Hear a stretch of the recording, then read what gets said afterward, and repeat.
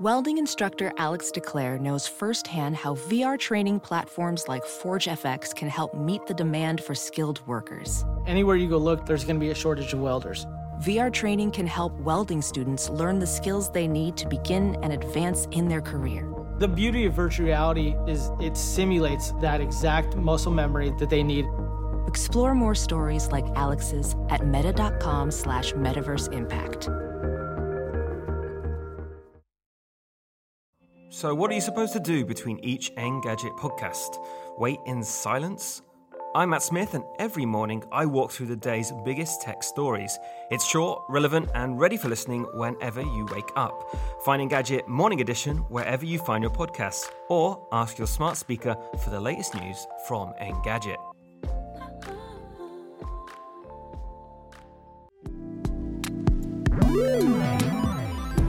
What's up, Internet, and welcome back to the Engadget Podcast. I'm Senior Editor Devendra Hardawar, and this week I'm joined with our other Senior Editor. We have many, Daniel Cooper from the UK. Hey, Dan. Hello, it's a pleasure to be here, and Hello. Thanks for having me back. Dan has kicked out Sherlyn, who needs a desperate vacation. So Sherlyn had to do a lot of work over the past few weeks. She basically got all those Samsung reviews one after another. So we all forced Sherlyn to take a break, and we took away her computer and her internet. So I think she's okay. But she'll be back next week, so sit tight for that. We'll be talking about some news, some of the news we missed over the last 2 weeks. And also stick around for the end of this episode. I'll have a short interview with Neill Blomkamp about his next movie, Demonic, and how he's using basically virtual backgrounds on that thing. As always, if you're enjoying the Engadget Podcast, please be sure to subscribe to us on iTunes or your podcatcher of choice. Leave us a review on iTunes. That's always super helpful. You can also drop us an email at podcast@engadget.com. Send us your feedback, Q&A, anything like that. That's always super helpful. And you can also join us typically every Thursday around 10 a.m. Eastern for our live stream. You'll get to see behind the scenes action of the show, and we'll do more Q&A there too. So sometimes we get to do hands-on with products. So yeah, stick around for that. So Dan, we're just going to get right into the news because I feel like as people who write news, it kind of like irks me when we can't talk about something for 2 weeks and we have this whole backlog of things. So we didn't have a show last week. Everybody took a break, and everybody deserved the break. Now we're into full swing. One of the things we're getting ready for this fall is new iPhone season, the iPhone 13 or whatever the hell it's going to be called. I will put money that it won't be called iPhone 13. I don't think it will be called the iPhone 13 either. And a very prominent journalist, called me out on this on Twitter. But I really feel strongly that I don't think Apple would tempt fate like that. There are so many cultures around the world where 13 is a bad number. It's totally avoided.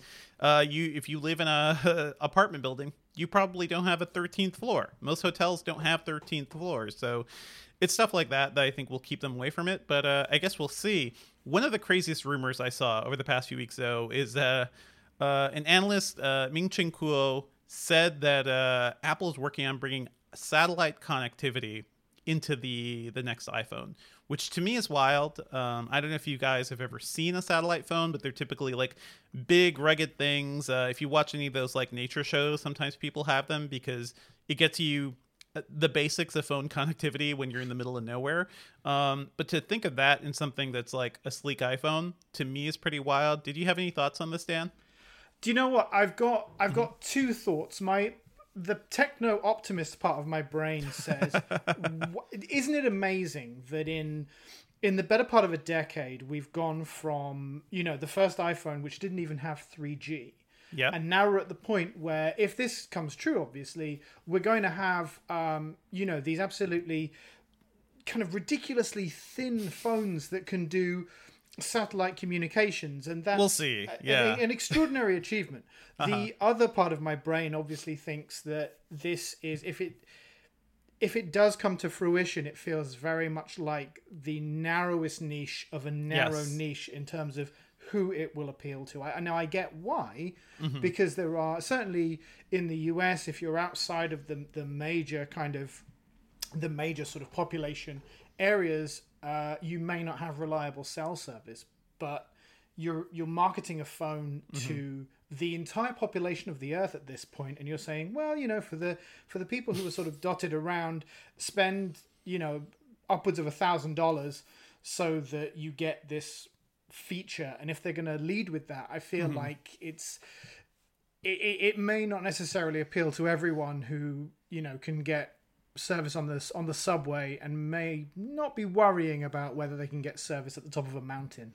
It's it's tough. Like, I'm sure Apple could figure this out. We have the tech for it. I hear there are Qualcomm chips that can enable satellite connectivity. But to be clear, what it is it's just making calls. I think it can do text, but this isn't like heavy data. This is, you're in the middle of nowhere. You're stuck under an avalanche or something, and you need to call for help. And you need a phone that can actually get some sort of signal to get a call, so you could call emergency services. But in America, that's important. Think about the marketing of this, though, because in the same way that it only takes 4 or 5 people to get like a red light on their Fitbit and they go to the hospital and it turns out that they were minutes away from a heart attack, all you need is 1 or 2 people saved from near death in an avalanche.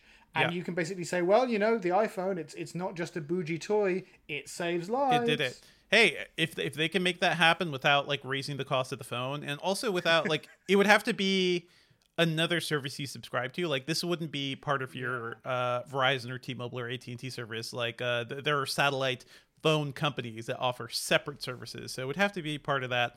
In the US, it's like if you go to the middle of the woods, but like really far into the middle of the woods or up a mountain or something, it's not places where people actually go unless you're like vacationing. So I don't know how realistic this is. And also, I do feel like we're still trying to figure out like what the hell is going on with 5G. The rollout in America has been kind of crappy. Not sure how it's looking on your side, Dan. It's the funny thing is in the UK, it happens very slowly and then all at once. And I think I'm still on an older iPhone, so I haven't seen it. But my wife, who's got the iPhone 12, it's very weird because we're in quite a small city, comparatively speaking, and all of a sudden she's getting 5G notification. Sort of, it's switching over, and she's sort of baffled because we haven't heard anything yet. But I think we are now. We're at the point where it's no longer news when an area gets 5G. It doesn't really mean anything either. Like, I don't know if you guys have noticed any major speed improvements. That's a thing we'll be talking about moving forward. And actually, related to this, folks, I don't know if you all have seen the news, but we are no longer part of Verizon Media Group. We are now Yahoo. Our company has officially been sold to Apollo Media Group. It's been sold to a private holding group. We are rebranding as Yahoo. We can disparage Verizon as much as we want now, I think. Is that how it works? But we'll be talking about 5G across America and the world. But things are changing over here. Who knows what the next iPhone will bring? I'm like personally not super excited for this one, but I guess we'll see what happens. There's also a bit of other Apple news. They announced late last night that they're going to allow some media apps to link outside of the App Store for payments, which is apparently it's just one link, and it's only like certain types of media apps, but it's something. Right now, if you download the Netflix app on your phone, for example, you can't sign up for Netflix service from within iOS because that would go through Apple's processor. They take a 30% chunk. That's been the whole story for now.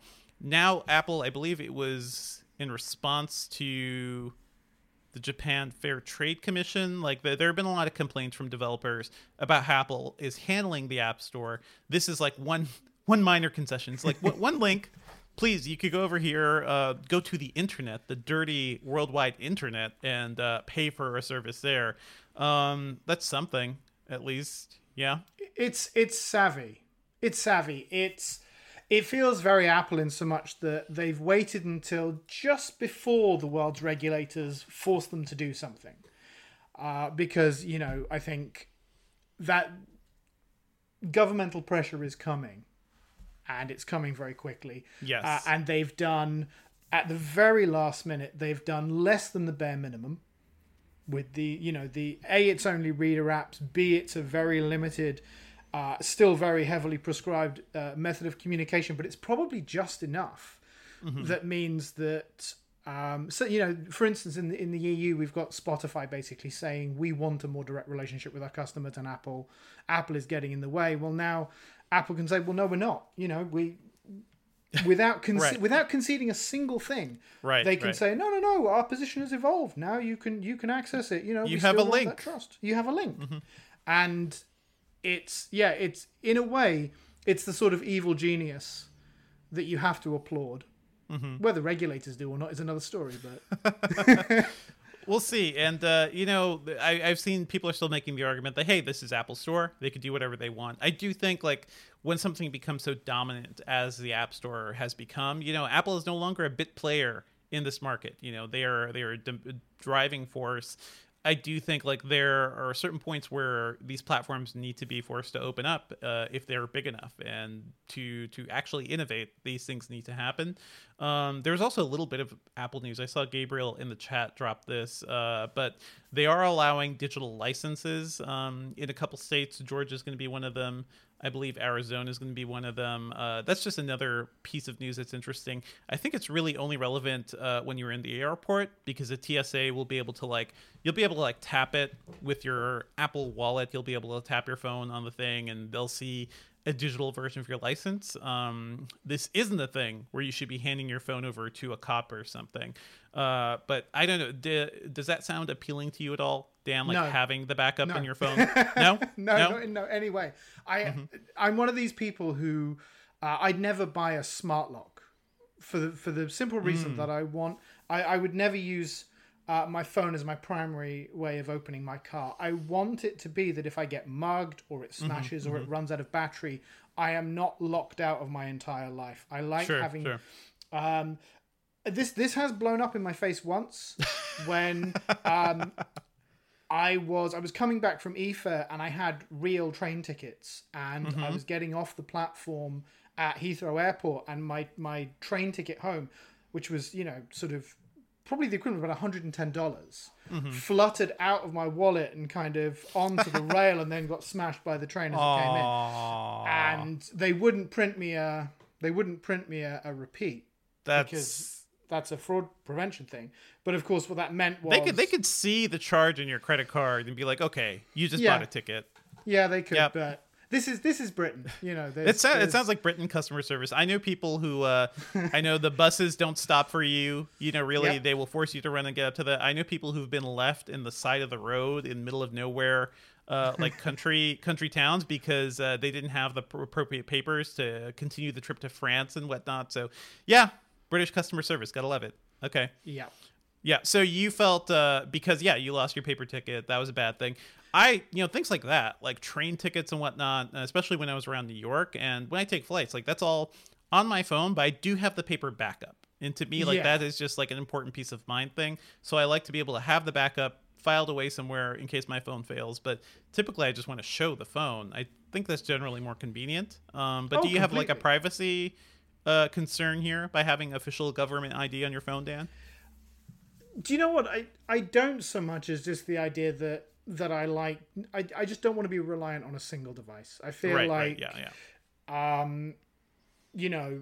there's always that risk that we put our entire lives on our phones, and then as soon as it kind of reaches this privileged position in our lives and it breaks or we lose it or anything else. And you can sort of imagine kind of running around asking people for their phone, and they think, get away from me, you're a crazy person. And then before you know it, your whole life gets turned upside down. So I quite like having not all of my life, some, but not all of my life. Yeah. It's a nice balance. I think having Apple Wallet in general has been really nice. Especially now during the pandemic, it's when I'm going to a store, I don't want to fumble and pull out my credit card and swipe in this reader. Also, you cannot trust credit card readers, because people like to put the hacky card readers in there too. So it's if you just tap your phone and that's a digitally encrypted signal that doesn't even show your real credit card number, that is always going to be safer. So in that respect, it's nice to have a little bit of connectivity. But I hear you, Dan. Listeners, definitely let us know what you think about putting your license plate or your driver's license on your Apple Wallet. Is that something you're going to be using? Let us know. I think other bits of news we saw, Microsoft announced a couple things over the last couple of weeks.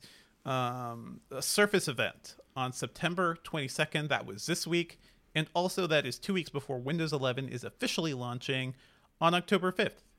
Are you excited for this, Dan? Have you seen Windows 11 in action yet? I haven't seen it in action. I've read all the previews and at Engadget.com. Yes, that. I've lost the ability to speak. It's great. You put a microphone in front of me and I just start burbling. I can't find myself getting enthused about Windows 11. I get all of the fact, all the quality of life updates, but I don't really feel as if it's as earth-shattering. Maybe I'm just dull. It's not earth-shattering. Yeah. No. Yeah.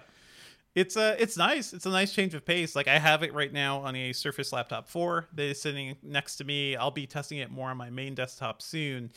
But yeah, here's the thing, folks. Windows 10 was really good. Windows 10 totally fixed everything that was wrong with Windows 8. It felt like it was harkening back to Windows 7.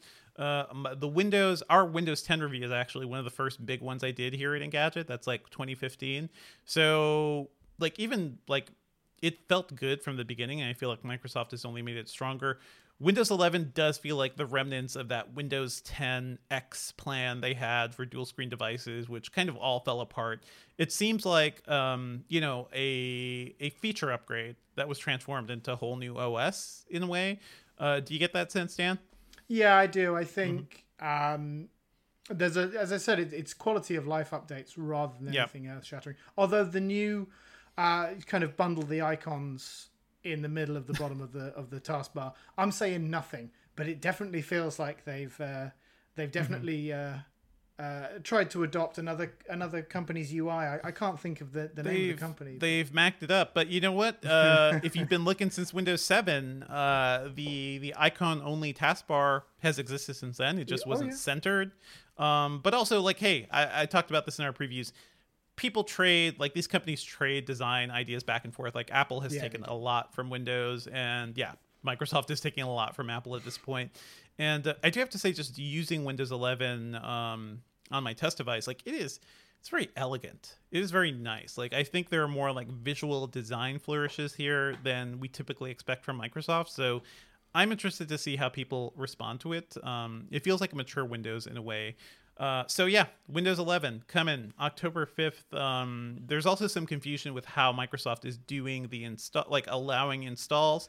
They've gone back and forth on that with a lot of folks. The Verge last week reported that Microsoft is also letting anyone install Windows 11 ISOs, which is interesting because right now there are all sorts of upgrade requirements. If you're trying to bring a Windows 10 PC into Windows 11, you need to have secure boot. You need to have basically a lot of secure elements and a pretty modern processor. Basically, if you have a CPU that's older than 4 years and you don't have secure boot and everything, you can't upgrade into Windows 11, but you can download the ISO, put it on a USB disk or burn it to a DVD. Oh my God.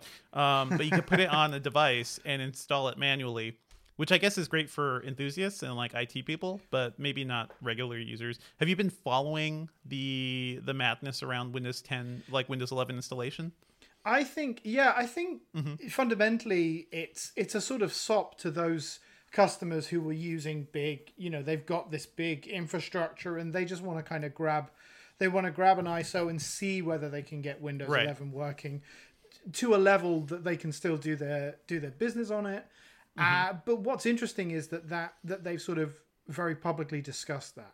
You know what I mean? I think most companies, would sort of keep that information to their sort of pro channels, to their IT channels, rather than announcing it to everyone. It's true, yeah. But it's nice. I mean, I'm sure there is older hardware that will probably be able to run it. It's fun. You'll get a reduced experience, but you will be able to run it. And I applaud Microsoft for saying, well, the ISO's available. Take your chances. Take your chances. As a former IT guy, I always look for the ISO. I used to have a bag that was just emergency Windows. It was Windows XP. It was Windows ME, Vista. Back when I was doing IT stuff at school. I had to have all this stuff to be able to fix everyone's computers. Having a separate Win 11 ISO is nice. There is an argument from a lot of people that it seems like Microsoft is pushing people to basically upgrade their computers, maybe unnecessarily. I'm not sure how you feel about that. Or like, I'm not sure how I feel about that. I don't get that sense, but is it like, from your perspective, Dan, does it seem like they're kind of pushing people to upgrade too because of all these requirements? The thing, do you know what? It's more that whilst Windows 11 is the newer thing, I don't really see why you can't linger on the on the current system for a long while. I'm sure Microsoft will pull support for it at some point in the future. They said like 2025 is when, like, that's a ways away. Yeah. So even if you buy a machine now and it can't, well, I guess if you buy a machine now, it will definitely work. Yeah. Yeah. If you bought a machine maybe 2 years ago and it can't run for whatever reason, it can't run Windows 11, you're still going to get sort of 6 years of life out of or use out of it, and probably a little bit more, because Microsoft is famous for always pushing back support. Absolutely. So I think, given the kind of the massive blob that is all of those PCs that are running Windows, this is the only way you can sort of stagger and manage that transition, because I think previous versions of Windows have always struggled with this backwards compatibility issue, where the OS gets so massive because you're trying to serve every single customer who has a even vaguely compatible machine. This feels like a fair, annoying for those people who are kind of caught on the cusp, but but it's a fair compromise. It also, like, not to defend Microsoft too much, but it is really hard to make massive system-wide changes, because Windows has to support like a lot of stuff, like way back to Windows XP. So they're kind of limited in what they could do. This feels like on the heels of the various CPU vulnerabilities we saw a couple of years ago on Intel and AMD chips, like they are trying to really lock down Windows into a more secure environment. So, hey guys, like if you want like less malware, if you want like a potentially less vulnerable PC experience, a lot of these restrictions will be really useful. But like you're saying, Dan, I don't think you're left out in the water. The one big thing is that there is, DirectX 12 Advanced, like the highest level of gaming performance, along with their new memory technology, the stuff that's in the Xbox Series X and S. That is only going to be on Windows 11. So gamers, I think, are going to feel that need to really get the upgrade if they can. If you built your own rig 2 or 3 years ago, you may be high and dry if you used an older CPU. So it's going to be bumpy. It's going to be rocky. I'm sure a lot of people are going to complain, but I hope for the broader PC market that it's going to be, worth the jump there. Let's move on to this other story, and a pretty important one too. September 1st, which would be, yesterday as of this recording, major Twitch streamers have organized the hashtag #DayOffTwitch to protest hate raids and Twitch's inability to help to prevent those, basically. And I don't know if you guys have seen this in action, but typically it's been like women and people of color who are streaming on Twitch, just like bots, spamming their chats with hateful messages and things that will flood their actual fans and also distract the streamers and basically make it a really toxic environment for them. I think this protest was totally necessary because Twitch has not done much to protect marginalized voices. So, it's a thing I'm going to shout out, and we will probably follow up on this as we hear more about it. But it's a big deal. Like, people are trying to broadcast and put themselves out there, but it's also just as easy for haters and people who are outright racist and bigots to kind of drown them out too. So this is the kind of war we're at. Do you know what I'm going to go very broad about this, because one of the big curses of a lot of these platforms that are essentially asking for user-generated content, I think what they have always been very lax about is moderation and being proactive about moderation. And there's a conflicting incentive there, because the more you moderate, the less content there is. The less content there is, the less material you can sell advertising against, and so it harms the bottom line. Whereas really, the end result is which we've seen on Facebook, we've seen on Twitter, we've seen on pretty much every major social platform, certainly over the last 5 or 6 years, is that the lighter the touch you have, the more problematic things get, and then you get this sort of these sort of drive-by attacks, which are designed really to shut down streamers, because obviously when you start having all this all this kind of language thrown into the chat, then you have to get moderators involved. Then the onus is on the streamer who's, potentially not controlling their own guests, or they're not being proactive enough. And it's very much the devil's bargain. And I think a lot of these platforms are going to have to reckon with this sooner rather than later, because if they don't, they're going to find people leaving purely because they don't feel welcome, and they will take those audiences away, and they will lose money in the longer term as well. And it's a really big, tough problem, but it's also one that if they don't get serious about soon, it is going to hurt them, and it's going to hurt them very badly. What I love about this, especially online communities, is that, hey, if we're not being supported by the big corporation that's, powering the service, we're going to come up with our own tools. So people have come up with like all these sorts of like hacks and third-party solutions. There's like a panic button, which I think is kind of interesting. It basically takes the chat immediately into limited mode, and it limits like the ability of new users with abusive names to join. That sort of thing is useful. But hey, Twitch, owned by Amazon, like these things,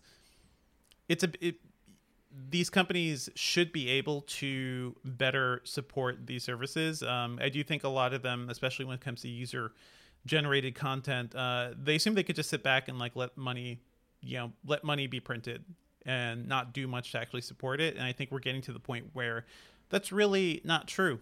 If you have a platform, you got to support it, and you got to protect your people. And speaking of platforms, I think we want to pour one out for Locast, the local network streaming solution here in the US. I love Locast. Locast has been the way if I'm watching the Oscars, or if I need to watch something that's only broadcast on like network TV, for the past couple of years, I've lived in places where like an HD TV antenna just doesn't pick anything up.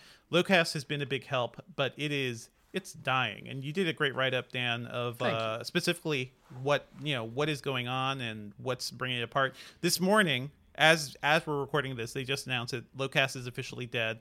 But Dan, how did we get here? So, if I'm allowed to go on a slight ramble, I guess. Always, yes. One of the problems is just the very complicated nature of broadcasting, analog broadcasting, and the laws that govern it in the US. And to a certain extent, there is television that you can pick up for free with an antenna, but also there's television that you are legally entitled to receive for free.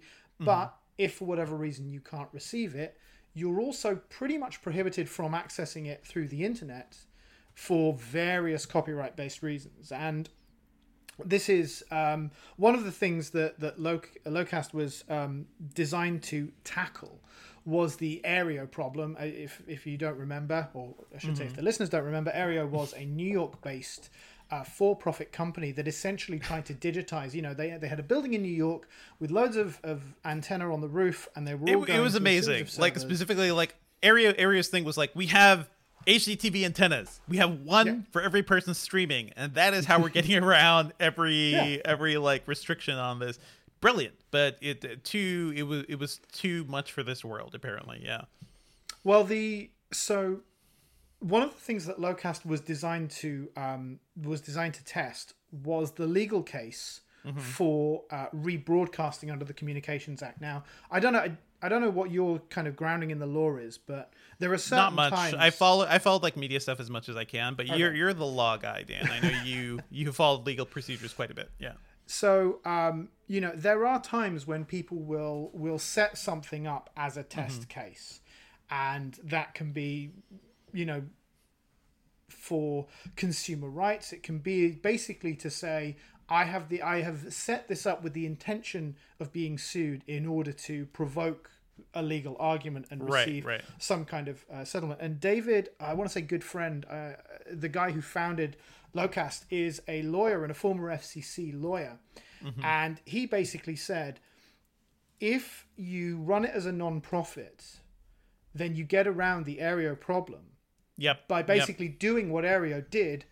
But you can say, well, actually, we are a non-profit rebroadcasting outfit. All we're doing is adhering to the kind of the accessibility requirements of the Communications Act and the FCC guidelines. If I can't get the stream, which I should be getting as somebody who lives in America, like surely using another service to help me get it should be legally fine, right?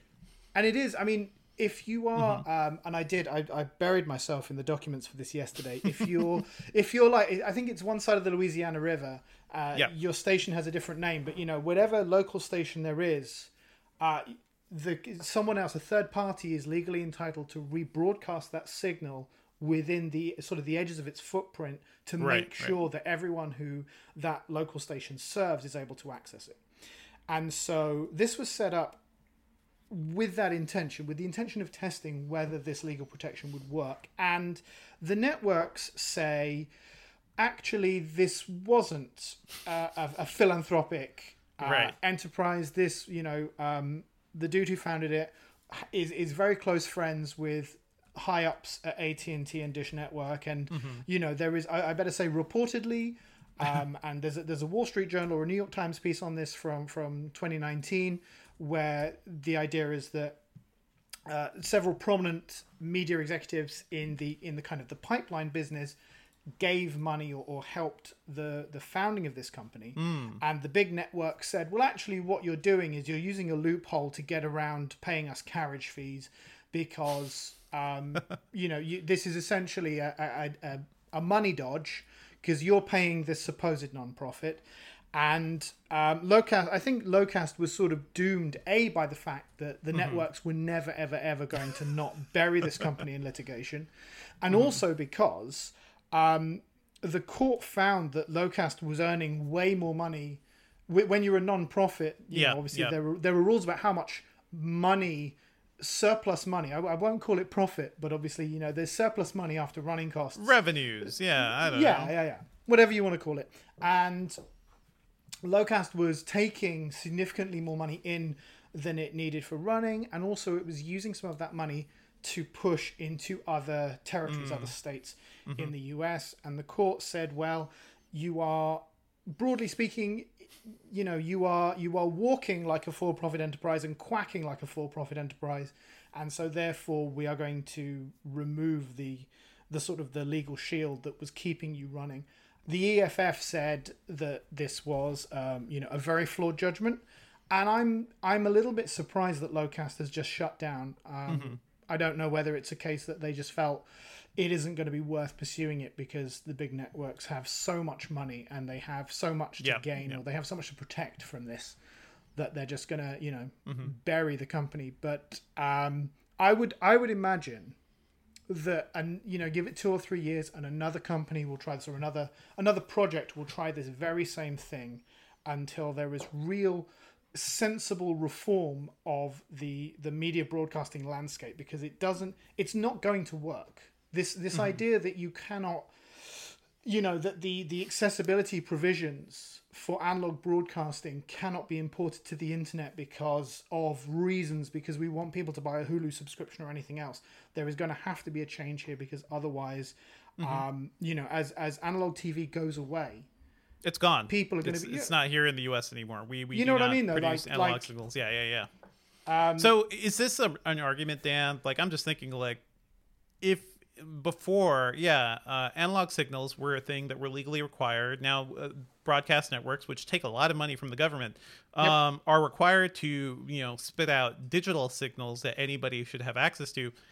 Is Locast just an argument for a nationalized form of, like, hey, there should be an America streaming service, that gives you all your broadcast networks that everybody can just access depending on their location? Like, to me, that's what the argument seems to be here. But I don't know if we'll ever see that, It would. It does sound very communist. Yeah, So, how dare I? But yeah, these companies are taking government money, folks, like because they're producing something that should be legally accessible by people in America. So hey, just a thought, just putting that out there. I know in the UK, Dan, you guys pay money towards the BBC, right? Like that is how you get access to that. Mm-hmm. It's a slightly complicated situation. So we have two major channels. We have the BBC, which is essentially paid for by an annual tax on the right to receive the BBC, more or less. It's complicated. I'm paraphrasing. And then you have Channel 4, which is essentially PBS, but PBS with the idea of it runs commercials and it pays for itself. Yeah. Sort of through the running of commercials. I feel like most of my favorite shows over the last decade come from Channel 4, but yeah.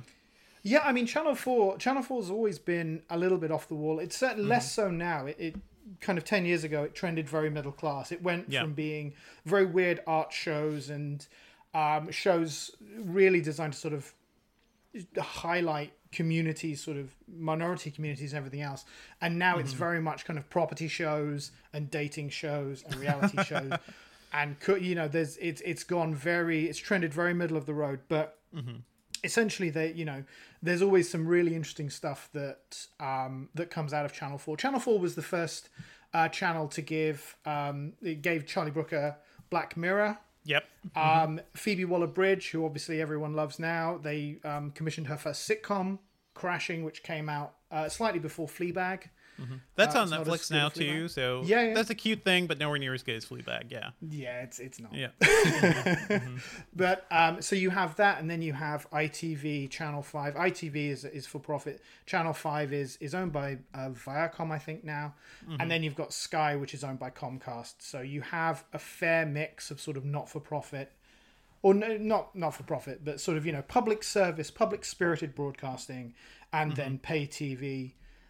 Behind sort of Sky's paywall and the cable paywall, and it's the fact that you get at least the first sort of 5 channels, and then a lot more free as well, and the service is pretty much universal. If you want the premium stuff like movies or sports, you have to pay, and certainly if you want like the premium dramas, you have to pay. If you want like the HBO stuff, you have to pay. But by and large, you get enough content universally that it's not a mishmash.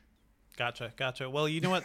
Thank you for all the updates. I have a full understanding of how broadcast works now in the UK. Dan, you're going to cut very much. all of this out now, aren't you? No. Well, I think it's really interesting, and people should know like how things work in other countries too, because I think that's really super informative. So, hey, folks, Locast is dead. R.I.P. Locast.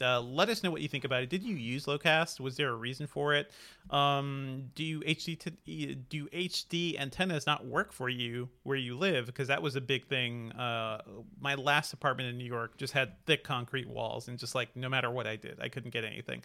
So let us know about your experience, and do you think there should be a nationalized broadcast network streaming service like I'm pitching here?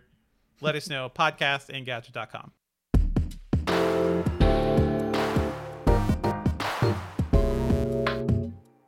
All right, let's move on to some audience Q&A from our folks here in the chat room. As always, we record and broadcast around Thursdays at 10 a.m. Eastern. Join us on our YouTube channel, folks, and let us know. We have Q&A seconds most weeks, but this week I want to get some actually into the show. Someone asks, ACBC asks, which is harder, to pick a lock or hack a digital lock? You need to watch The Lock Picking Lawyer on YouTube, my friend.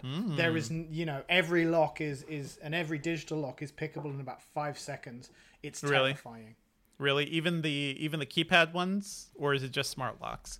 Because I do like a keypad lock, like the one where you get the numbers, and actually we set those up in some doors of our home just because you don't want to be stuck somewhere. You don't want to be locked out, right? If you don't have a key or something, and the keypads generally seem safe.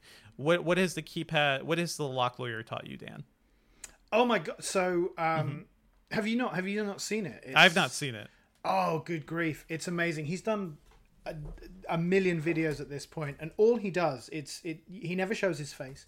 It's just him at a table a lock comes in, he unpicks it, he's like, hey, so this is a lock, it's being sold by these manufacturers, and click, this is how you unlock it by hacking it. And then he'll get like a digital lock, and he'll say, okay, well, this lock, all you need to do is get a very strong magnet, and you just go flick. And so many of these smart locks just get completely rendered useless by a strong magnet in about 3 seconds of effort.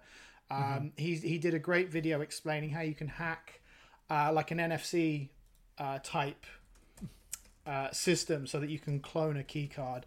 And that did. I mean, I think you have to have physical access to the key card like cover. You know, the actual the scanner.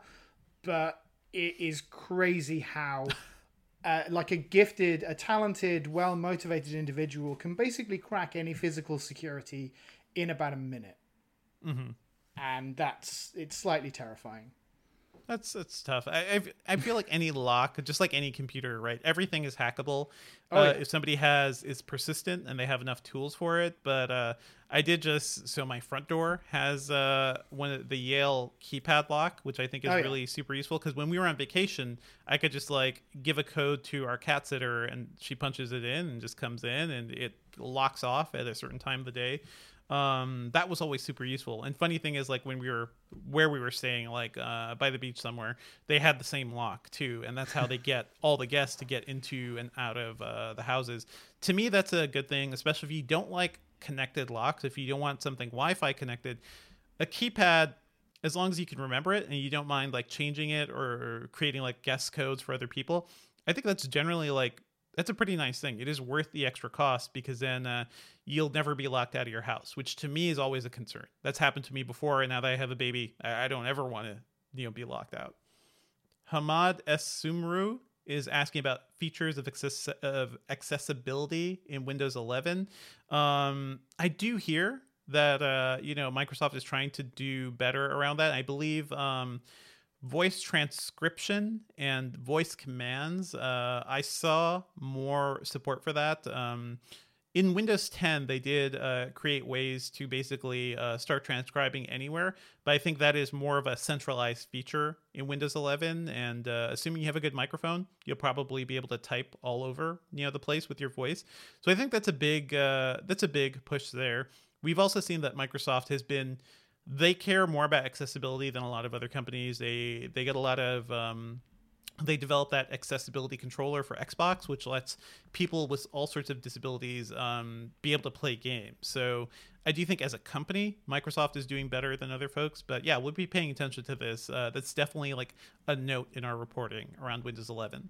Oh, someone called DCH Pictures mentioned that we didn't mention Reddit. We didn't mention that Reddit was also going through a similar moderation problem with Steve Huffman. I don't know if you want me to talk about it now. Go for it. So very briefly, Steve Huffman, like there was a lot of concern about COVID-19 misinformation, and there was a very popular subreddit of sort of promoting COVID denial and vaccine refusal and all of these other really smashing things. And CEO Steve Huffman released a post saying, well, you know what, this is marketplace of ideas, free exchange of information. We can't just go around shutting down protests left, right, and center. Blah blah blah. God. And then very swiftly, a huge amount of subreddits went dark, which they don't sort of go off, but they sort of shut down, so they can't be discovered by new users. And 24, 48 hours later, they take down this sort of big centralized vaccine denial group. Because actually, yes, it's not the marketplace of ideas. It's just bad, and it's just bad. Yeah. It is funny how we're like, I think the libertarian ideal of the internet is like, free exchange of ideas. Anything is fair game, right? And we start to see the limits of that. And I think when we're going through a major societal catastrophe, an event that is affecting the health of millions of people, like everybody on this planet, information and bad information can be dangerous. And the internet as a mechanism, it can be lethal. It is leading, like in America, I don't know how things are on your side of the pond, Dan. But right now, people are taking horseworm medication. Joe Rogan, the popular podcaster, just announced he has COVID-19, and he is taking, is it ivermectin? He is taking that. Even though this is the same guy who said if you're healthy and a virile man, you don't have to worry about COVID. I hope somebody confronts Joe Rogan about these contradictions on his very popular show. But yeah, information can be dangerous, and I do think like all these services, so Facebook is dealing with this now too. If your platform exists to, let people be social and spread information around, we kind of have to be careful, especially when we're amidst this pandemic. Sure, you could do whatever you want, like once we get out of COVID, but man, this is not the time to be telling people to be going down conspiracy angles when their health is at risk and people around them are at risk. I think it's interesting what topics get initially in this case, but sort of get covered by the marketplace of ideas defense. And you notice that it's always ones where there is a certain group of people who are very willing to sort of very deliberately defend something that's almost indefensible. And if we and I don't want to sound glib here, but let's say for instance, a couple of years ago, Instagram had a real problem with eating disorder content. And eating disorder content was fairly universal. Like, I don't remember Joe Rogan or anyone else going to the battlement saying, oh, no, or Steve Huffman saying, oh, no, marketplace of ideas, we have to encourage a community of, kind of prominently teenagers into listening to people basically kind of putting out eating disorder propaganda. Right. I'm trying to not to sort of sound glib when I say this, but everyone sort of generally agreed that was not the sort of thing that responsible platforms and responsible people would do. And yet with this, all of a sudden, oh no, this is a reasoned debate. And I have no idea what the difference is between those two. But and I have no idea why one is treated with reverence and the other one is sort of generally accepted to not be a good thing. Mm-hmm. I'll leave that up for the listeners and viewers to decide. But I think it's really interesting that there seems to be a double standard here. And again, it goes back to this whole user-generated content thing, where if you don't...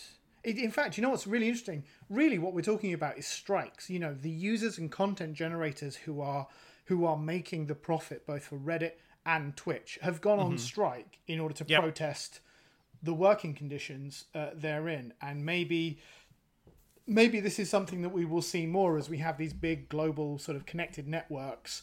You have the ability for these people who are sort of performing a lot of unpaid or underpaid labor to now organize and decide collectively, well, actually, this is an unacceptable situation.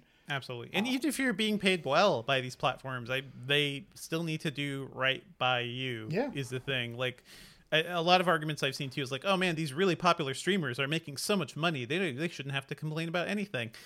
It doesn't matter. It doesn't, like, these platforms should do better about avoiding people. Yep. Mark Dibley asks, does Windows 11 have any further improvements for running Linux?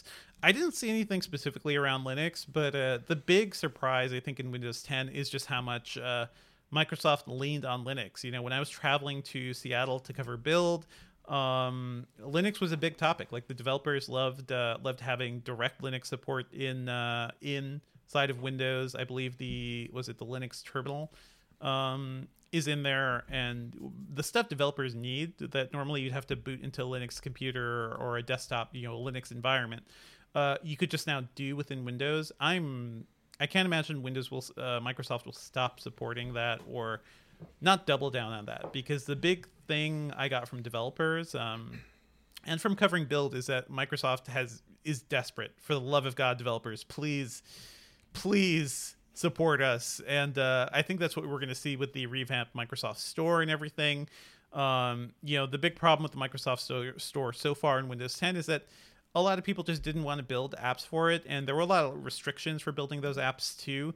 They are loosening those up. We are hearing about the Microsoft Store redesign. That is going to be a big part of Windows 11 as well.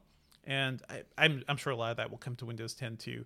But Microsoft opening up restrictions, allowing more types of apps into the store, and also I think they're taking less of a cut, far less than what Apple is taking from app developers. Those should all be things to entice them to get into the Microsoft store. So hopefully they can make that work better in Windows 11.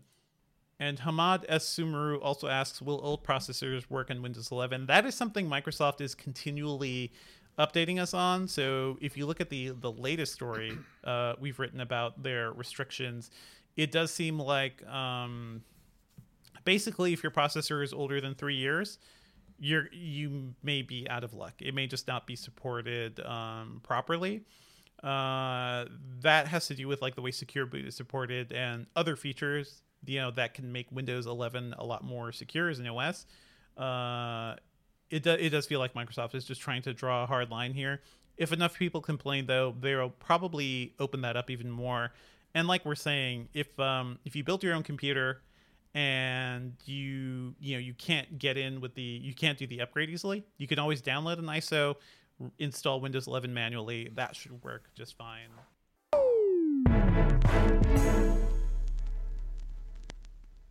Let's move on to what we've been working on. I just want to shout out a couple of things. I played 12 minutes. The game from, is it Annapurna Interactive? Annapurna Interactive's game that we've been covering for a while. This is one starring James McAvoy, Willem Dafoe, and Daisy Ridley. It is a top-down perspective time loop game. You come home to a lovely dinner with your wife. A cop comes in and things go crazy. I have been waiting years for this game. I remember seeing the first demos for 12 minutes in like 2015. This game has been in development for a very, very long time.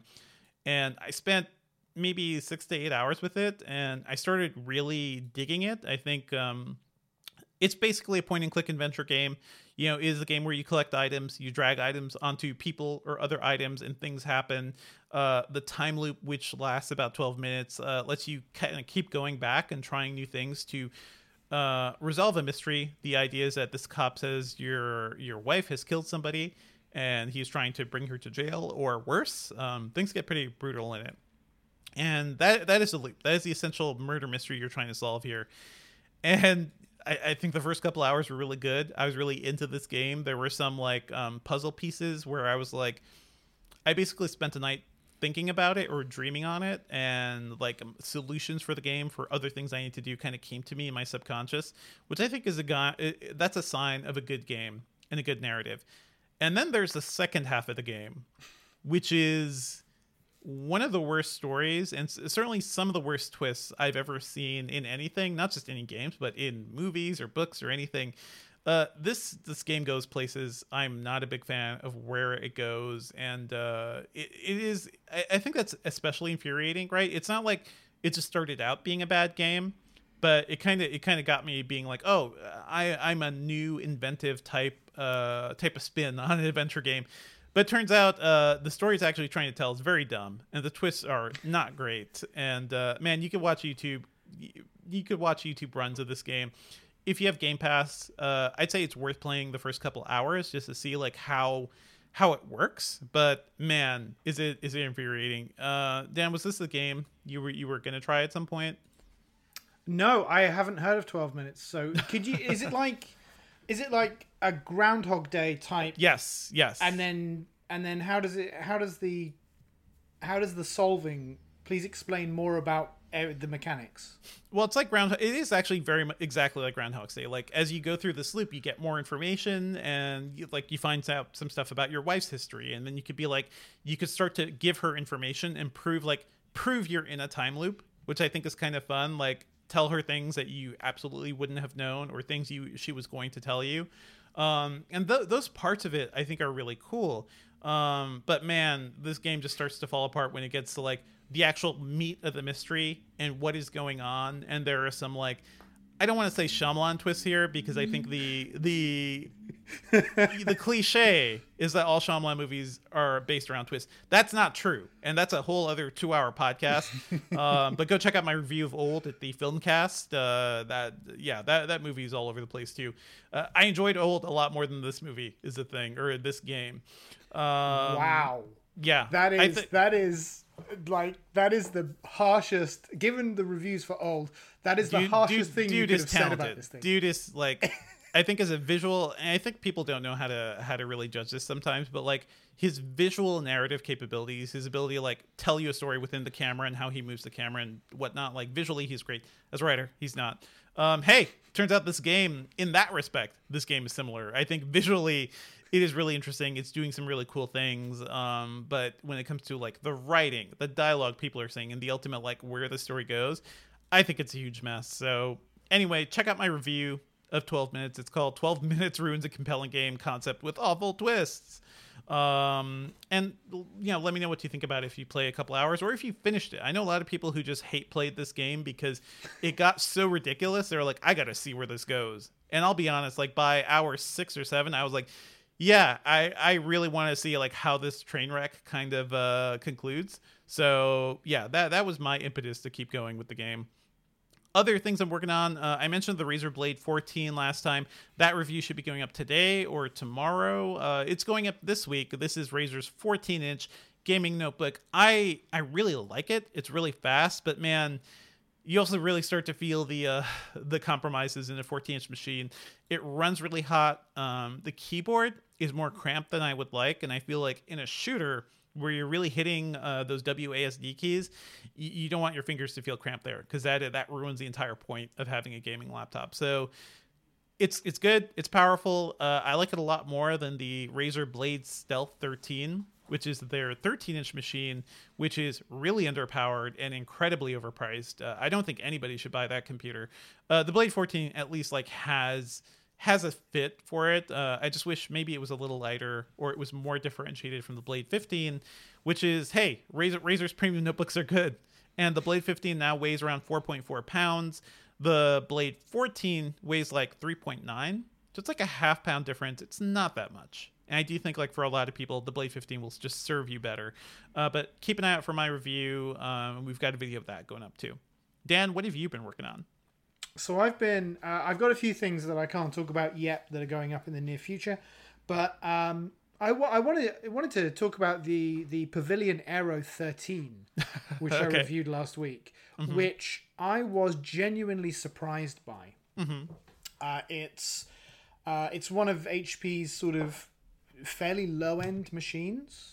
It's a Pavilion, so that's how you tell with HP, by the way. Pavilion's usually their lowest, and there's Spectre, and then there's Scepter, right? The one above that, yeah. Yeah. But the idea behind this, because it's Aero branded, and so the Aero is like the thin and light, sort of really crazy light sub-brand there. And what they've done is they've made a genuinely surprising thin and light. I think it weighs, I can't remember if it weighs the same or it's like half a you say 2.2 pounds. Yeah, 2.2 pounds. I think it's the same as the LG Gram. Which is that's pretty light. Yeah, which is super light. But whereas with the LG Gram, you've got really hobbled performance. Yeah, this is running I want to say off the top of my head, a 5800U, which is a Ryzen 7 5800U. Sure. So that means it has a bit of Radeon graphics too. It's got nice. Radeon graphics. Yeah. It's surprisingly thin and light. The compromises are really obvious all over the thing. The display it's just an HD. Yeah. It's not HD because it's 16 by 10, but it's HD. Like don't write in. It's HD. The keyboard is fine, but it's too crowded. There's an extra function row which annoys me. It's got half height arrow keys. It annoys me. The trackpad is very serviceable. But it's under $1,000 and it's got Radeon graphics. It's actually quite powerful. Like, it doesn't do well in benchmarks, fair enough, but in day-to-day stuff, I can play games on this thing perfectly well. I can work from this thing perfectly well, and it's in a body the same size and weight as an LG Gram, where you would normally get sort of super weak Core i3 performance in terms of the entry-level model. And even I compared this to the XPS 13. And how dare you? I know, right? I know, very controversially. But when you look at it from like a spec by spec basis, the XPS 13 is obviously a way more expensive, way nicer machine. But in terms of the performance and the weight, the Pavilion actually kind of edges out, because certainly for the base model, I think the base model is what, $1,100, and you're getting a Core i3 with 8 gig of RAM. Whereas this is, I want to say $949 or $999, and you're getting 16 gigs of RAM with this Ryzen 7 5800U, and it just wipes the floor. Like, it is a perfectly good machine for this target market. And This is the benefit of Ryzen, by the way. Like, these new Ryzen chips, super fast and generally cheaper than Intel stuff. And I think at the low end, like here, like you're talking about, like, you get a lot of performance and you get a little bit of graphics. And Intel has been working really hard with integrated graphics, and it's fine, but it's nowhere near as good as like what even a tiny bit of Radeon performance gets you here. Yeah. So you like this overall, Dan? Yeah, I did. I mean, with the graphics, it's... I think what caps it and what holds it back with the benchmarks is that there's only 512 megabytes of RAM attached to the Radeon itself. So I think a lot of the benchmarks just almost refuse to run on that little RAM. But that's crazy. I'm looking at your stuff, by the way, Dan. I'm looking at your benchmark table, and compared to the Surface Laptop 4 15-inch, which is my Windows 11 test machine sitting right here next to me, that thing has a Ryzen 7, the custom MS Microsoft chip. That maybe it's because you're looking at newer drivers and stuff too, but you've got like over 1,000 points more in PC Mark 10. Not as much in 3D Mark, but your Geekbench 5 and PC Mark performance is better. I think that also has to do with this being a Ryzen 5000 series chip, whereas the Surface Laptop 4 is, I believe, Ryzen 4000, so like slightly last gen. But that is pretty good performance, like you're saying. It is surprising. And again, at this sort of price and in this sort of body shape, it is tremendously surprising. And I think... unrelated to this device, I feel like as more of these kind of thin and light Ryzen machines sort of filter through, Intel is going to have a real problem on its hands unless Pat Gelsinger can really kind of put a fire under Intel. I think it seems like he's trying to do. But for sure. Yeah. I mean, he's done the thing of announcing a lot of very hard deadlines. Yep. But it's very easy to announce a hard deadline. It's and you know, no shade on Intel, who is, you know, as a company is full of very smart people. Lots of shade on Intel, I'd say. Like they deserve some shade. Yeah.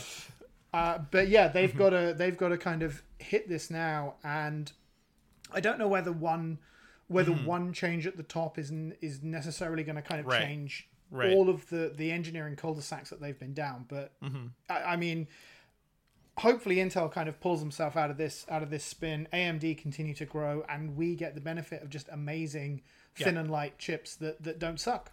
Competition is great, folks. This is why competition is good. Like, AMD is pushing Intel to be better.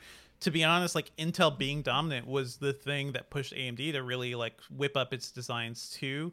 So I'm running an AMD powered desktop now. For years, I was just an Intel guy. So, you know, you can go back and forth. Buy the chip that works best for your, you know, the things you actually need. But yeah, Dan, I'm glad you got to check out this laptop. I do like thin and lights. I want I think the perfect laptop is around 2 pounds. That gives me all the performance I need. That's where ultra portables should be going. What else are you working on, Dan? So the other thing, Saints Row as part of the Gamescom, Saints Row Not 5 was announced. I have a little bit of a soft spot for Saints Row. Love Saints Row, yeah. I bailed out. Well, kind of everyone mocks my gaming taste because I like terrible games. So I have to kind of preface it by saying... You and Charlene need to have like a show together of just bad game times. Yeah. But yeah, what's up?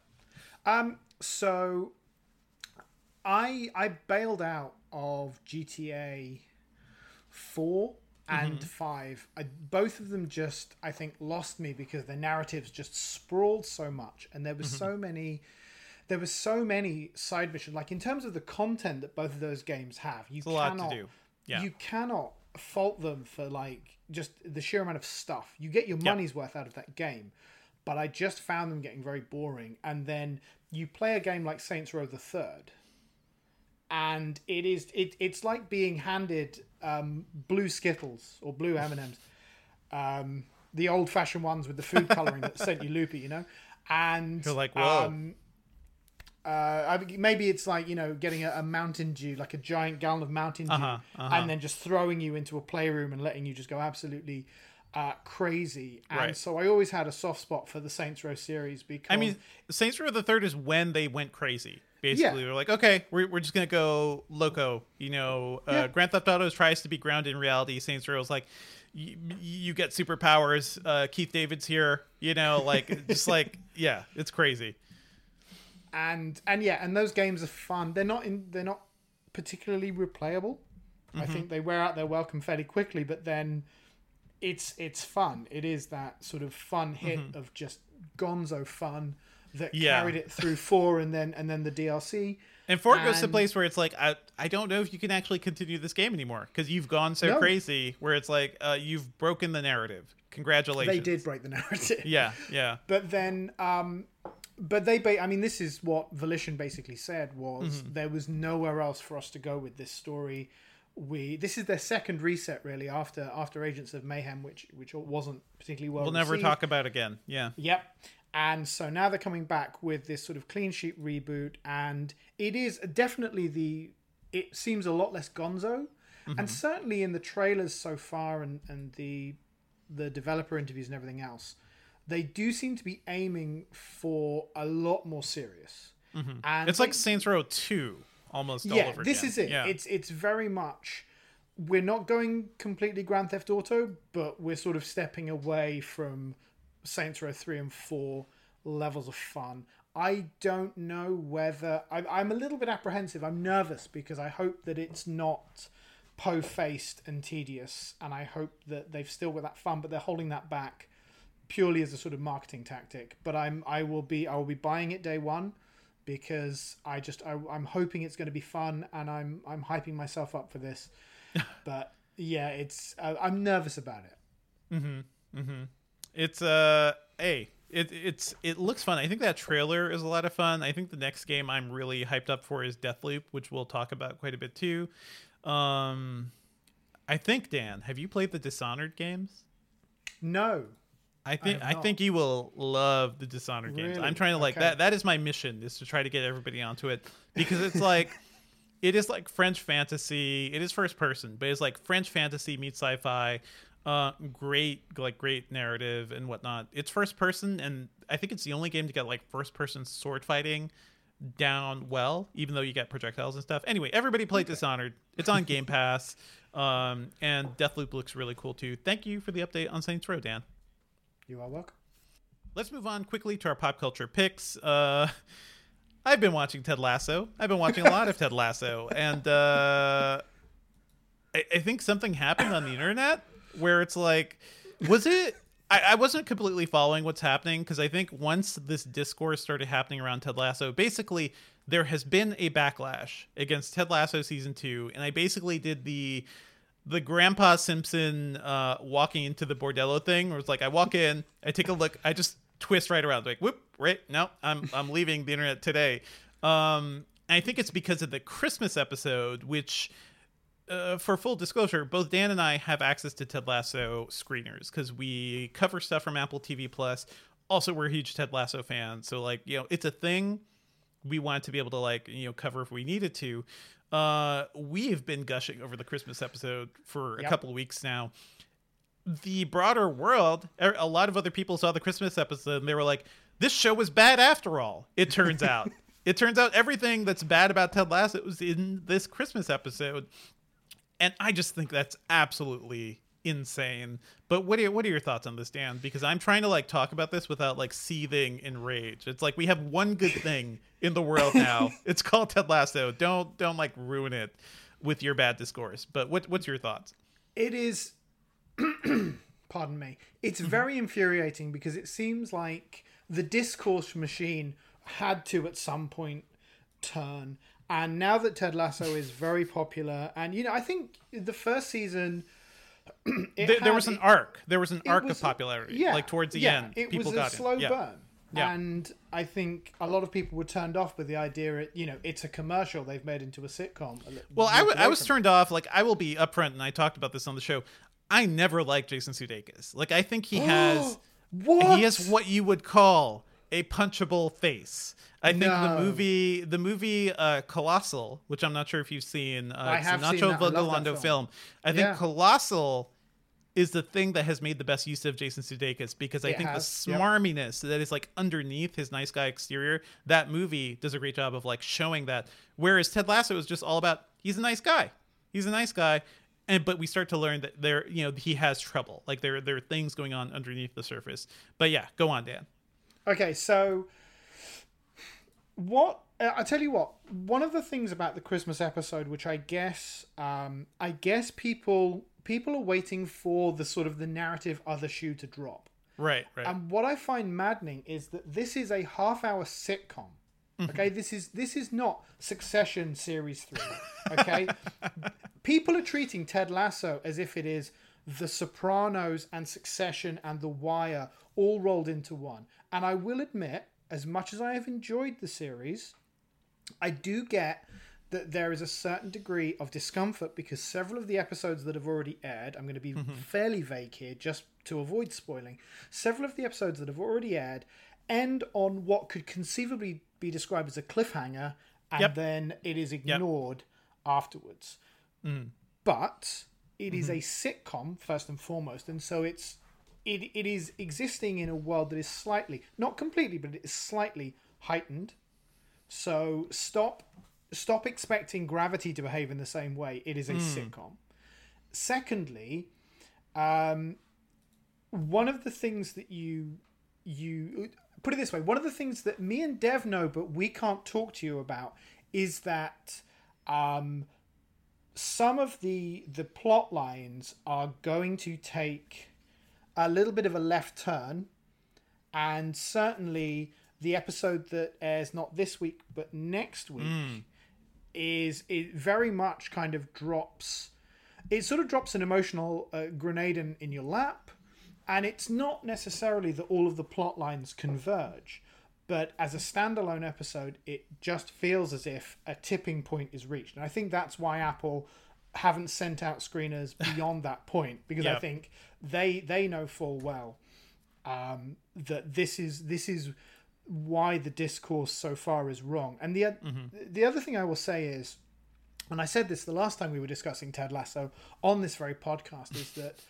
I didn't trust Bill Lawrence and Jason Sudeikis, because it did seem like they were just ripping off Major League, and it was very two-dimensional. And then at South by... here's the thing. At South by this year, Bill Lawrence said, we fooled you, because the first couple of episodes are essentially just a rip-off of Major League in terms of the narrative, and then there's this sharp left turn, and all of a sudden it changes. And you have to understand the discourses people right now is that these are talented, really clever people who understand the environment in which the sitcom is being watched and received, and they are playing I think it's fair to say, agree with me or not, I think they're playing a different game to the one that everyone is expecting them to play. I mean, that is the entire season too. Like, this season, minor spoiler, but this season begins with a beloved character killing a dog. That is the beginning of Ted Lasso season 2, a show that has been, heralded for just being about positivity and feel good and niceness. So I think they're always trying to swerve and go here.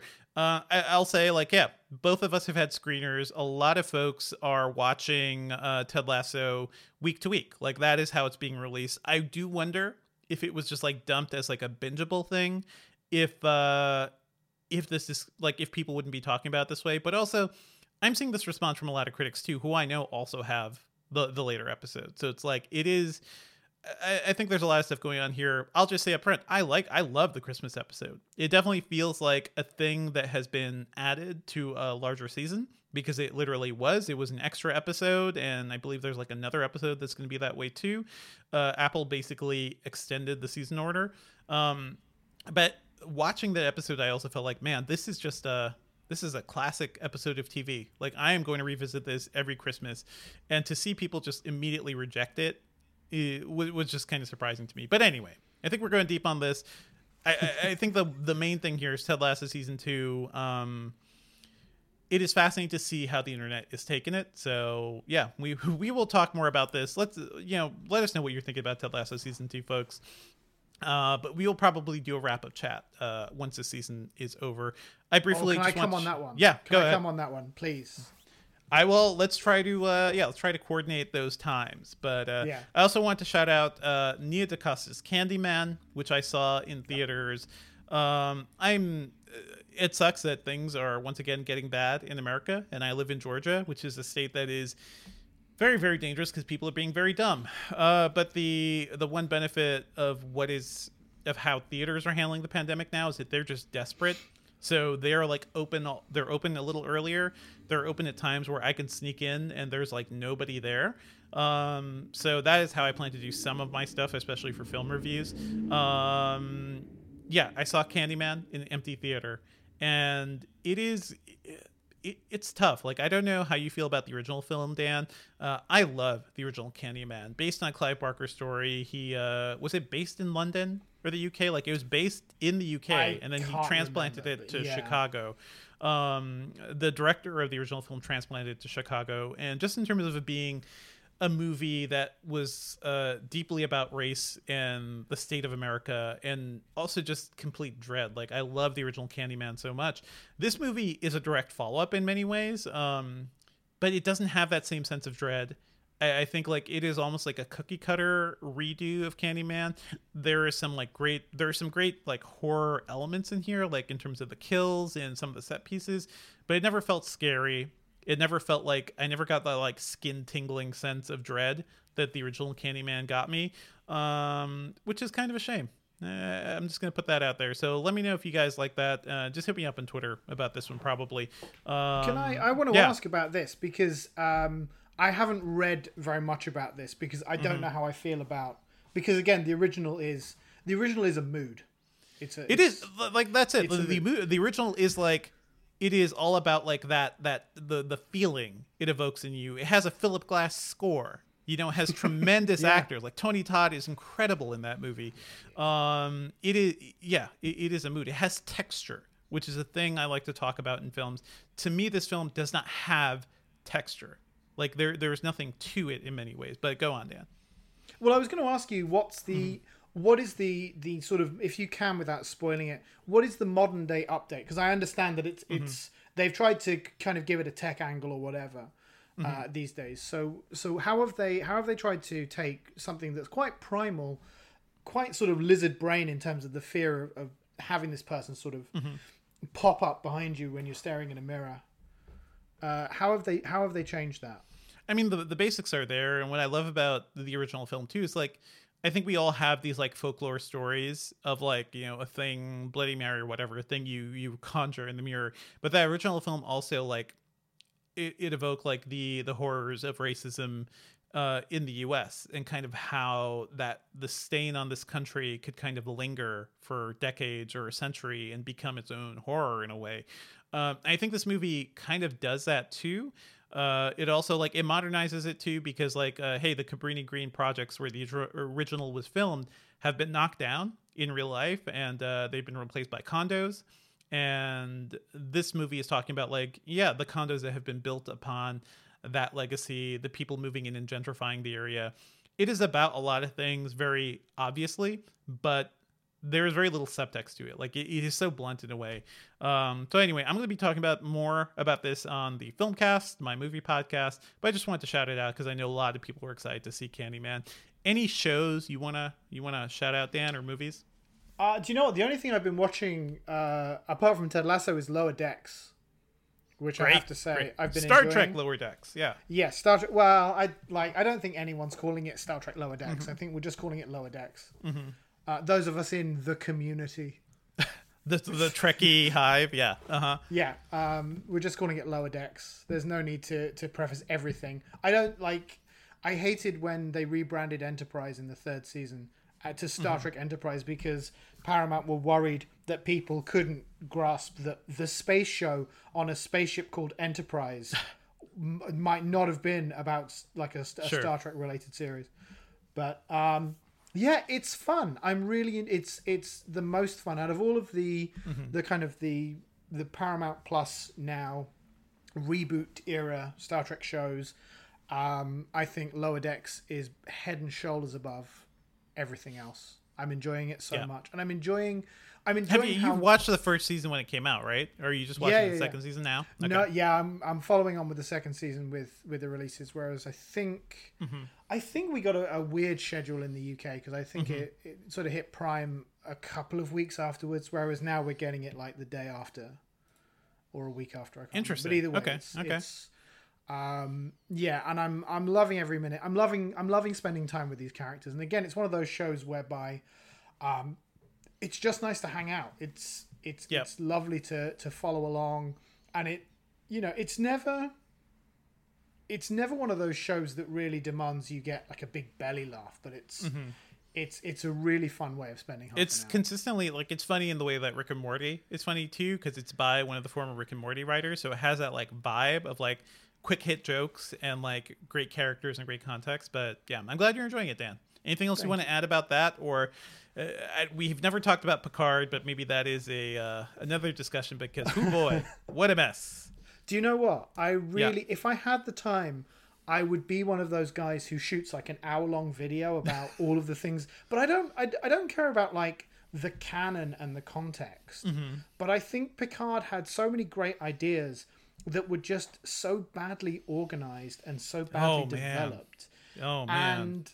And so much of it felt like all of the characters felt like they were pretending to do the things that they were doing, and the motivations weren't clear. And I think, I'm a big Michael Chabon. I've always said Chabon, but it's Chabon apparently. It's Chabon, yeah, but I love his books, yeah. Yeah, his books are great. But all of the kind of the novelistic depth seemed to go. And I don't know whether it was him, because this is his first sort of major show-running project, or whether it was Kurtzman doing his Kurtzman thing of just dumb it down, make it louder, make it dumber. But there were just so many moments where I felt this is a wasted opportunity. This is a wasted opportunity. And it made me feel very sad. I will hate watch the second series, and if I get the time, I will make the hour-long YouTube video. But I feel like if I do, I'm gonna be marked off as one of those angry nerds who's just mad about things. Whereas I'm not. I'm genuinely not. I don't know. As we see from this podcast, I think that is going to be your new title, your new work title. Great. Thank you, Dan. I think let's wrap it up here. And don't forget to stay tuned to the end of this episode for our interview with Neill Blomkamp, the director of Demonic. Thanks for joining us, folks. Our theme music is by game composer Dale North. Our outro music is by our very own managing editor, Terrence O'Brien. The podcast is usually produced by Ben Elman. I'll be editing this one, so send all the complaints to me. You can find me online at Devindra on Twitter. I also do the Filmcast podcast at thefilmcast.com. If you want to hit up Sherlyn and see how she's doing on her vacation, she's at Sherlyn Lowe. Like, Dan, where can we find you? You can find me on Twitter at Daniel W. Cooper, but I check it once a month. So okay. Any knee-jerk hate can wait. Send Dan all your Star Trek opinions. You can email us at podcast@gadget.com, leave us a review on iTunes, and subscribe on anything that gets podcasts, including Spotify. Now let's move on to our interview with Neill Blomkamp. You may know his name. He's the director of District 9, Elysium, Chappie. He's a guy who kind of burst onto the movie world by creating these really special effects heavy films on really low budgets. And District 9 certainly made a splash. And with Demonic, he is trying to get back to the sort of like low budget digital filmmaking thing. His big draw with this movie is volumetric capture. He basically created these arrays to capture actors' performances from multiple angles, and that's something they could use to put them into 3D environments. It's kind of wild, but I'll let him explain it. Listen to our chat. Okay. Thank you so much for talking with us in the Engadget podcast, Neill. Can you give us an overview of Demonic and, what new technology you're bringing to it? I know you've talked a lot about volumetric capture here.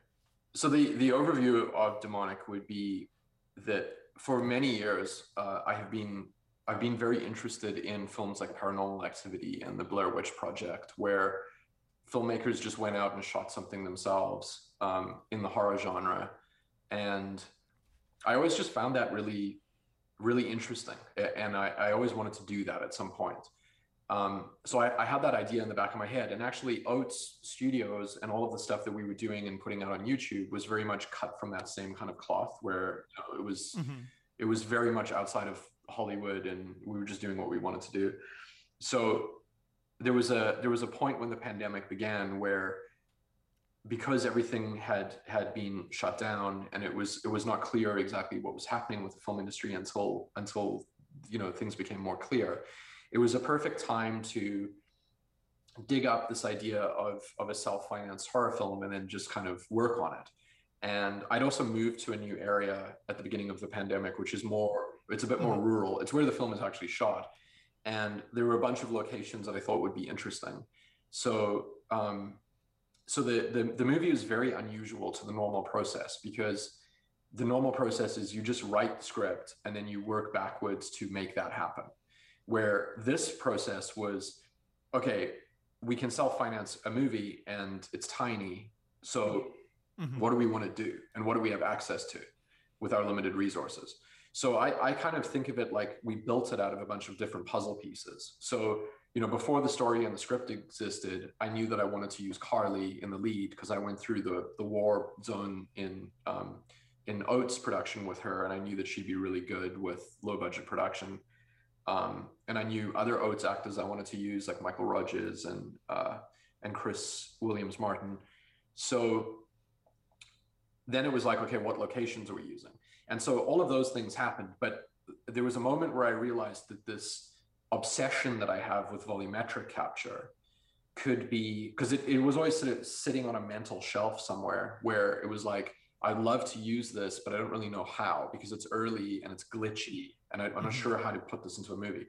So that was the sort of the gelling component that sort of brought the film together, where, because I knew there was something to do with demonic possession, it was small and self-financed, it was in the horror genre.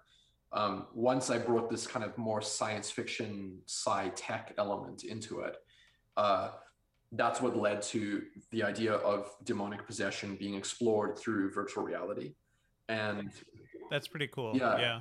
It seems like a combination of both low tech, you're self-financing. It seems like you're doing it like on location in many cases, but also high tech with the volumetric capture. That's a cool balance. Can you give us a sense of like, what do you mean by volumetric capture, and how does that process work for you as you're shooting it?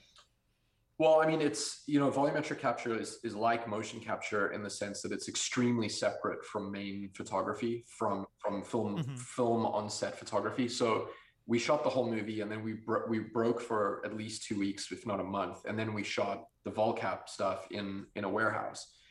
And volume capture, I mean, your audience is probably pretty tech savvy, but motion capture is obviously the extraction of facial and body motion that is then applied to a rig that drives a three-dimensional character that artists have either created or sculpted or done. They've brought it to life somehow in a way that usually is not a human. It's something else. So all that motion capture cameras are doing is they're gathering three-dimensional data points for each of the limbs and the face in a way that will drive that character. Volumetric capture, on the other hand, is 260 4K cameras that that are basically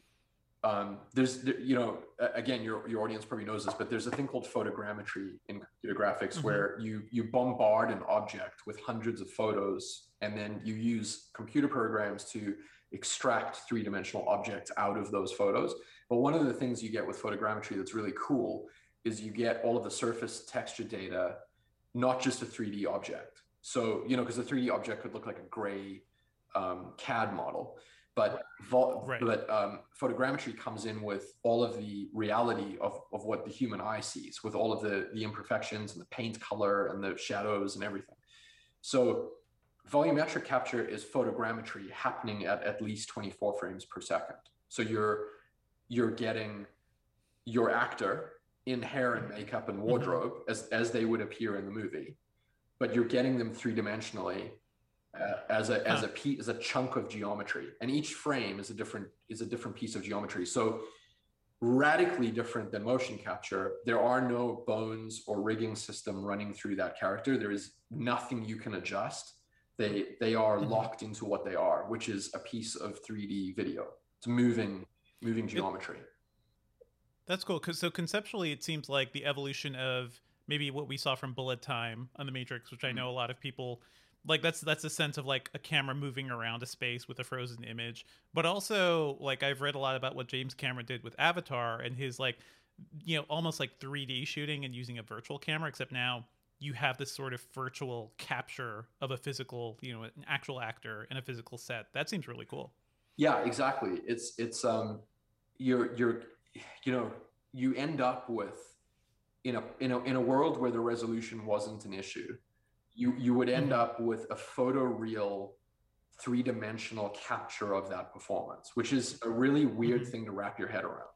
So as an example, these scenes can be viewed in virtual reality, in true virtual reality, like for real, with no gimmick, like just for real. So you can, and it wouldn't look like a 360-degree video, right? Like it'll look like proportions are all right. Exactly. And if your volume that your VR setup was big enough, you could walk around Carly and her childhood home and the sanitarium. You could walk everywhere. Are you guys going to release that like as an experience? Yeah. I want to upload the simulation scenes in VR.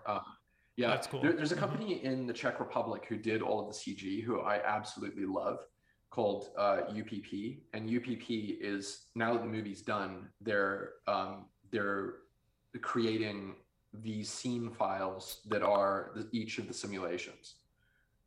So you can, if you have a nice headset, like something with something like an HTC Vive Pro. You could watch the scenes and hear them acoustically correctly and stuff. That's really intriguing. So I saw the trailer for this film, and I still haven't seen the film yet, but I'm looking forward to it. From the bits I've seen, it does look like you're using volumetric to create this like really almost ethereal capture of certain scenes. And I assume you have a virtual camera there. Does that give you the freedom to basically shoot it however you want once you have the whole scene captured? Exactly. Like, I mean, the thing, again, this is another way to differentiate it from motion capture. In a motion capture virtual camera setup, you're filming a proxy of what, you're getting a camera motion, which is cool, but you're still witnessing a proxy of what the movie will become, because that's going to be handed off to a VFX department to bring to life. In this scenario, what you see in the camera when you're shooting it is literally what the movie is, because it's in real time. So, I mean, it's a really strange concept, and that's why it's applicable to VR, because it's being calculated in front of your eyes. That's interesting. Did you find this to be a useful tool during the pandemic when, right now you're capturing this physical set, but it almost seems like you could use this in many different ways, or capture this stuff remotely, and if you're on the other side of the planet, you can actually frame it and shoot it the way you exactly want it, even if you're not there, right? It seems like it's pretty flexible like that. That's exactly actually what we're doing on this new project. And Demonic had that happen as well, because the VFX company was in the Czech Republic and I was in Canada, and normally I would be with them there, but we couldn't do that. So so that's exactly what happened. I mean, everything can be split apart and done remotely. Gotcha. And you mentioned this stuff is being captured in real time, so you have like this sense. But I've also talked with a couple of VFX folks who are really intrigued by the idea of real-time visual effects. The idea that, what you're generating from your video card, for a video game could be good enough to go in a movie. Is that something you've explored? Because the oat stuff seems like you're almost getting there. Well, I mean, not almost. Like, this movie does that. This is this movie has 15 minutes of scenes rendered on graphics cards, which is insane.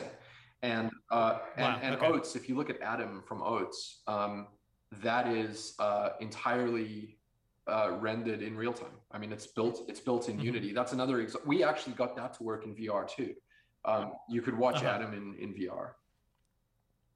Yeah. Very cool. Like, this seems like it's a lower budget project than what you've worked on in the past. How does it feel? Like, kind of, it almost feels to me a little bit like District 9, sort of like seeing that for the first time, or your early shorts, like going back to basics. Did you find that, to be freeing, to be away from the Hollywood machine a little and, flex your creative muscles? I mean, I don't really view it as actively kind of distancing myself from Hollywood. It's more a case of, because I love the creative outlet that appeared to be happening in the Blair Witch Project and in Paranormal. Right. It felt like with the pandemic, it was just a cool time to go off and do it. So yeah, I think you can be equally creative in almost any situation, as long as the film is set up correctly. You should be fine.